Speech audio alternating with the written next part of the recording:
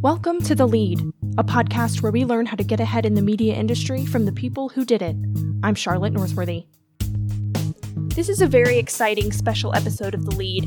We're highlighting some of the key speakers from the Cox Institute's Entrepreneurial Journalism Symposium that was held on the business of podcasting earlier this week. We'll be hearing from 4 media leaders: Bob Sullivan, Alia Tavakolian, Mandi Woodruff, and Dan Maccarone. But first, a word from our sponsor. This podcast was created by the Cox Institute for Journalism, Innovation, Management, and Leadership as a part of its Innovation Fellowship program. To learn more, go to grady.uga.edu/Cox Institute. Now, here's The Lead. Bob Sullivan is a business author, investigative journalist, and recently a successful podcast host on a podcast called Breach. Check out our first episode with Bob from Season 2 of The Lead, but for now, let's catch up with Bob. Welcome, Bob. Thank you. This is, or should I say, welcome back. Welcome back. I'm very glad to be back. Yes, this is the first time that we've ever said welcome back on the show, as you're our first return guest, but we're excited to have you back to talk about your new projects in the world of podcasting. Breach is a podcast that you host with Alia Tavakolian on famous cybersecurity breaches in recent history, like the Yahoo data breach. So, for starters, what's been the response to Season 1, and what's next? Well, it's very exciting. We like to think of ourselves as a digital murder mystery story. So it was 5 hours on the largest hack in history, and we spent a good 3 months doing an investigation of it. And most people know that their Yahoo account was hacked, but most people also think, did I have a Yahoo account? What's Yahoo exactly? There are 2.5 billion of them, so you probably did have a Yahoo account. I did, and it was hacked. Yeah, but at the same time, you probably thought, well, I didn't really have anything on my Yahoo account. Who knows? So what does it really matter? Well, it matters for 2 reasons. All hacks are not equal. So in some cases, someone steals your password, you change your password, and that's fine. The Yahoo hack, what mattered was who did it. The Russians did it. The Russian government did it. Russian FSB agents were involved in it. And they didn't just have access to your password. They were reading people's emails. They were reading tens of thousands of people's emails for 2.5 years.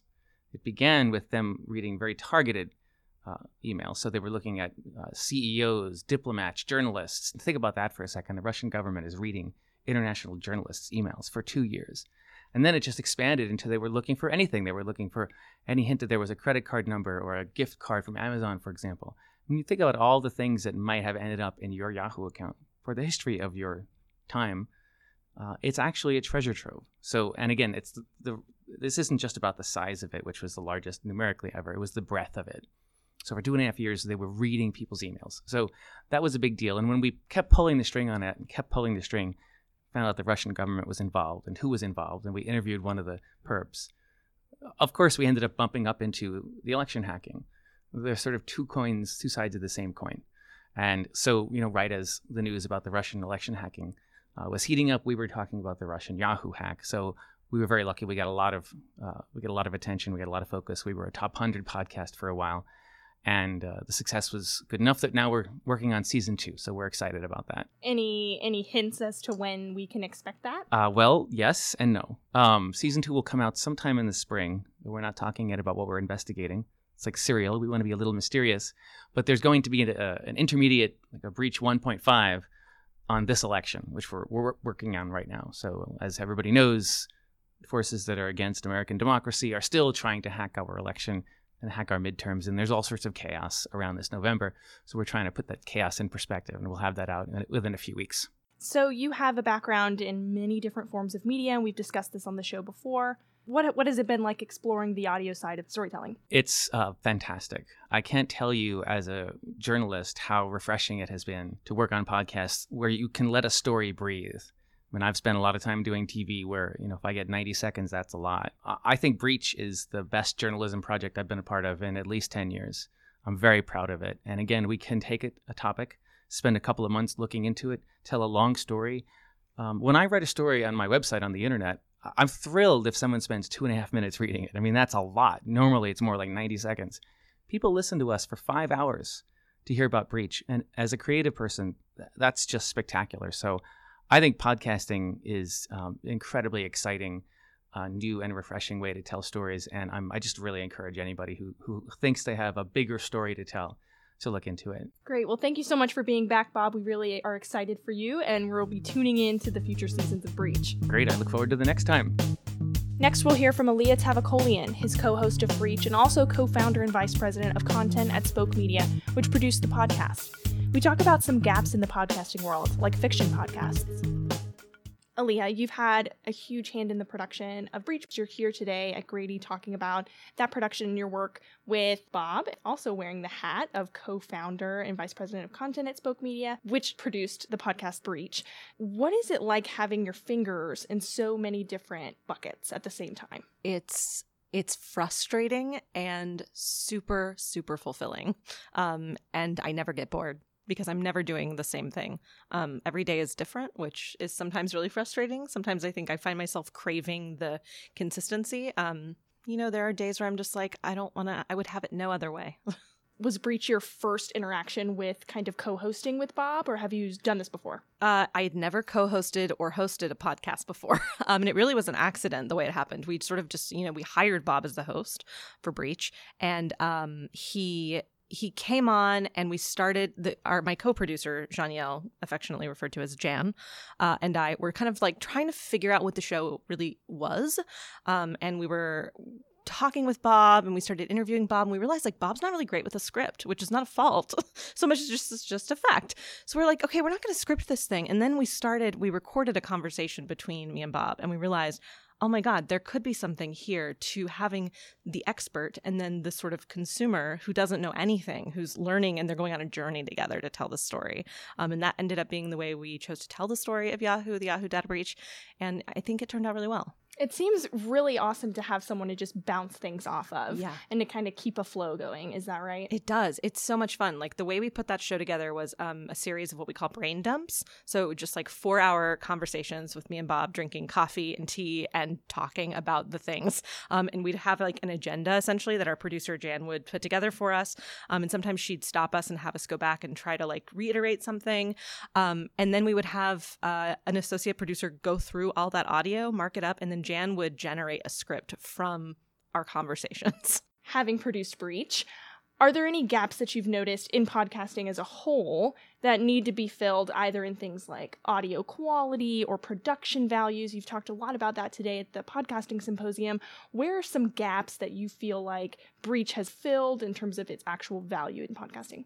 I think a gap that Breach has filled and that we hope to keep filling is bringing diverse voices to the tech space because as I mentioned on a panel earlier, it's just so easy when you're doing a show about tech to only interview straight white men because they make up a lot of the tech landscape. And so we made it a part of our process to really dig in and try to find women, people of color, and people from diverse backgrounds to give us the perspectives we were, needing to tell the story of the Yahoo hack. But I think to answer your question, if I could get a little bit broader, a gap that I see in the podcast mediascape right now is in fiction. And it's something Spoke Media, my company, is really excited about. Like there isn't a lot of great audio fiction out there. And I don't see any reason why there can't be. And so we really believe in making podcasts that sound like television. So, it's like I watch Gilmore Girls all the time, but I'm rarely actually looking at the screen, right? I'm just listening to Lorelai and Rory banter and I live for it. And I think a lot of people do. So we're working on a couple projects right now that are fiction projects that are just like unapologetically audio fiction. We're not framing it with a phone call and it's not science fiction or fantasy, which is what makes up most of the audio fiction space. Well, as a fan of Gilmore Girls, I support this 100%. Thank you so much for being here, Alia. This is great. Thanks so much for having me. Now let's hear from Grady alumna Mandi Woodruff. For her day job, she works as an executive editor at Magnify Money. She talks about her successful side hustle. She co-hosts Brown Ambition, a podcast on personal finance for women of color. So thank you for being here, Mandi. I'm very excited to be able to talk to you about the Brown Ambition, which to me seems like the model of success for a side hustle because this isn't your day job. Oh, not at all. Congrats to anybody who can launch a podcast and then live off of those earnings. No, Brown Ambition, the Brown Ambition podcast, I launched that when I was a reporter at Yahoo Finance back in 2015. and really felt like I had just gone to this conference where all these financial bloggers get together once a year called FinCon, and they all seem to be talking about podcasting and sharing their message and educating people about personal finances in a podcast format. And I just walked away feeling like this is something that I could easily do. I work for Yahoo. It's a huge company with tons of money. Of course, they'll give me, a few $100 to launch this podcast in some studio space. And what I found was, and this is 2015, but at the time, they were not interested. It was very much like, well, can you guarantee 1 million subscribers right away?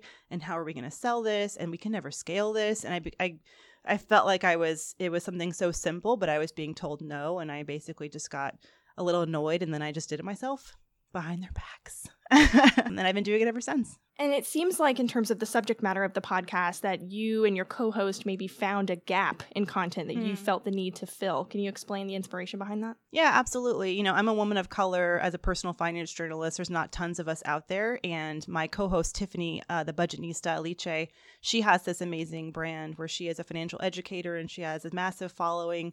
And she has inspired hundreds of thousands of women across the country to take control of their finances and to start saving for long-term goals. So she and I got together and said, we have something here. My background in journalism and wanting to get the facts straight around consumers and how they can take control of their money and not let the fine print get them. And then Tiffany with her excellent way of just engaging audiences and helping them feel empowered to take their financial futures in their own hands. We were a great combination, and we just said, let's partner up. We'll be co-hosts and we'll launch Brown Ambition, and we'll speak directly to the audience we're both passionate about, which is women of color. So what's been the response to the podcast since it's been launched, and where do you hope to take it in the future? Do you want this to be a full-time thing eventually? I don't know. It's hard for me to think of the podcast as a full-time thing. I love that it's my baby. I love that it's independent, and I can take it wherever I go. The response initially was really motivating. What we did in the beginning, we actually recorded 5 episodes and had them in the can, and then we released them all at one time. And our thought process was, 1, let's juice the numbers a little bit. So if my goal was to get us on the front page of iTunes, like in the new and noteworthy section. I knew that if we did that, we might have a better chance at building an audience. So one of the ways I had learned to do that is to release several episodes at once, because someone who subscribes to those episodes will be doing 5 downloads. So if you get 500 downloading 5 episodes, it's a lot. Okay. It's more than if you just did 1 episode. So that was my strategy. And we released 5 at once, and it actually worked. We got featured in New and Noteworthy on iTunes, and it kind of just snowballed from there. I think our earliest episodes, we were excited to get 500 downloads per episode. Now we're doing upwards of 10 to 11,000 downloads per episode, which may be small potatoes for some bigger podcasts with bigger brands behind them. But for a couple of, ladies just kind of winging it, we're really happy with those numbers. And our audience, I think the biggest success of our show is how loyal our audience is to us and how they've stuck with us from the beginning. And people get really hooked on, I think, our stories and the way that we speak about money. And they feel like they leave the show having learned something and improved their lives a tiny bit. And that's what keeps them kind of coming back. And as far as the future of the show, we just signed a deal with an ad agency, so they'll actually be making a little bit of money, I hope, from the show. That wasn't obviously our intention when we launched it. We were both kind of just looking for, an alternative way to reach people and to help them. But if we can make a little bit of money, that would be exciting. Well, congratulations on the growing success of the podcast, and we appreciate you being on the show today. Thank you. Finally, we hear from Dan Maccarone, host of Story in a Bottle, a podcast that likes to talk about people's careers, similar to The Lead, only his podcast involves sitting down with people over their favorite cocktail. Welcome, Dan. Thank you for being here. Thanks for having me. So, for your podcast, Story in a Bottle, the story setup is very similar to that of The Lead, in that we're really interested in career paths. Sure. You seem to share a very similar interest of mine in that you're very interested in people. Yeah, the whole point of starting the podcast was to kind of understand how people got to where they are, mostly because in tech and in media, everyone I knew at the time came from different backgrounds, like either stumbled into it or studied something totally different in school and ended up there. And I'm like, is this true? Like, are we all just that unique? And which is great if we are. And so that's kind of how that's how I started. And now, we've done over almost 200 episodes, and still finding unique stories every week. So it never gets old. People don't ever overlap. You said, uniqueness is key, but Yeah. after 200 episodes, is there any repetition there? There are patterns. One of the things that I found with entrepreneurs, for example, is that a lot of us, and I consider myself one too, a lot of us started when we were kids. So I've met a ton of people on the podcast who have stories about how they started companies, and I use companies maybe in quotes, when they were like 7 or 10 or 12. Some people did something as simple as a lemonade stand. Some people created a landscaping business or whatever and like made it a business, had employees. And I did that when I was a kid too. And so that's kind of a fascinating thing to me. I think that there's a risk-taking element to everyone I talk to who kind of throw caution in the wind and live their lives the best way they can without worrying about what other people think in order to achieve success. Yeah, I mean, there's overlap in that way. But one other thing is that there was one like pattern for about 5 or 6 episodes in a row where every single person had done this path where they'd gone to school, graduated, gone to McKinsey, then gone to Harvard Business School, and then gone and founded their own company. And it was like, literally, it was like 4 or 5 people in a row. And my editor was like, dude, you got to find some new people. How did that happen? I think it's just, it's a natural path because you consult and then you want to figure out what your next step is. And HBS has a great entrepreneurial program. And so that's what, and then they all ended up being very successful founders. So, I mean, good on them. It was just one of those things where like, this is really weird. So I want to flip the script a little Sure. bit on you and talk about your career path. Okay. What has gotten you to this point? Were you always interested in audio storytelling? I love storytelling. I mean, I've always been in the world of, in the creative world. So, whether it be theater or music or journalism, like I've always kind of had that in my back pocket. But it was really when I was in college, I started doing interviews with bands, really because I wanted free CDs and concert tickets, to be perfectly honest. I mean, I didn't have any money, so what other way was going to do to get CDs? So I would, I would like reverse look up phone numbers of record companies and then call them and tell them I worked for my newspaper and can I interview bands. This is what really got me interested in stories because I was really bad at interviewing. I did this interview with this musician, Ben Harper. It was my first interview ever, and I was a huge fan of his, and it was big when I was in college. And I wrote all these questions down, and I got on the phone with him, and I just, fired off question after question. It was such an impersonal interview and awkward, and I tried to talk about smoking pot with him, and he only writes songs about pot, so I was like, this doesn't make sense, and he just didn't have it. And then one day, I was doing this interview with a band called Squirrel Nut Zippers, and they had this one big song called Hell in like 1997, 98, and we were talking about something, and they were on this music tour called the Horde Tour with like Beck and Ben Folds 5 and a bunch of other bands. And I had met Beck like 2 weeks before. So I was like, oh, you're on the tour with Beck. How's that going? Like, oh, we haven't started yet. So we're excited to meet him. I'm like, oh, I just met him. He's really a great guy. And this interview turned the corner. They're like, oh my God, you met Beck. And I'm like, I did. And he was great. And all of a sudden we were just people talking. And then we had a 90-minute conversation that was supposed to be 20 minutes. And I learned about them. And to this day, I'm friends with one of those guys, actually.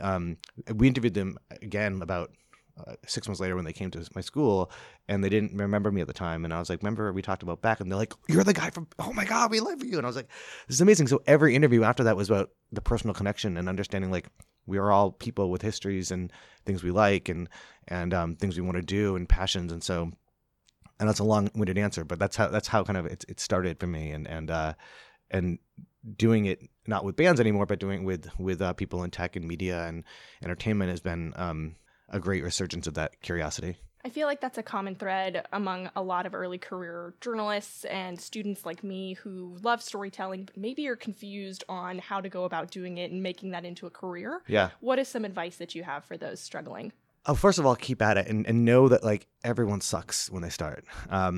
I think that there's not one right way to do this. And so find the way that's right for you and don't let people get in your way, which might sound a little bit cheesy. Every person I've ever talked to that is successful has like done it on their own terms. Whether you want to be a journalist, whether you want to be an actor, whether you want to go into business, whatever it is, like you have to put your own lens on the world. And if you try to adopt someone else's, you're probably not going to be as successful at the thing you want to be. Thank you so much, Dan. I appreciate you being here. No problem. Thank you.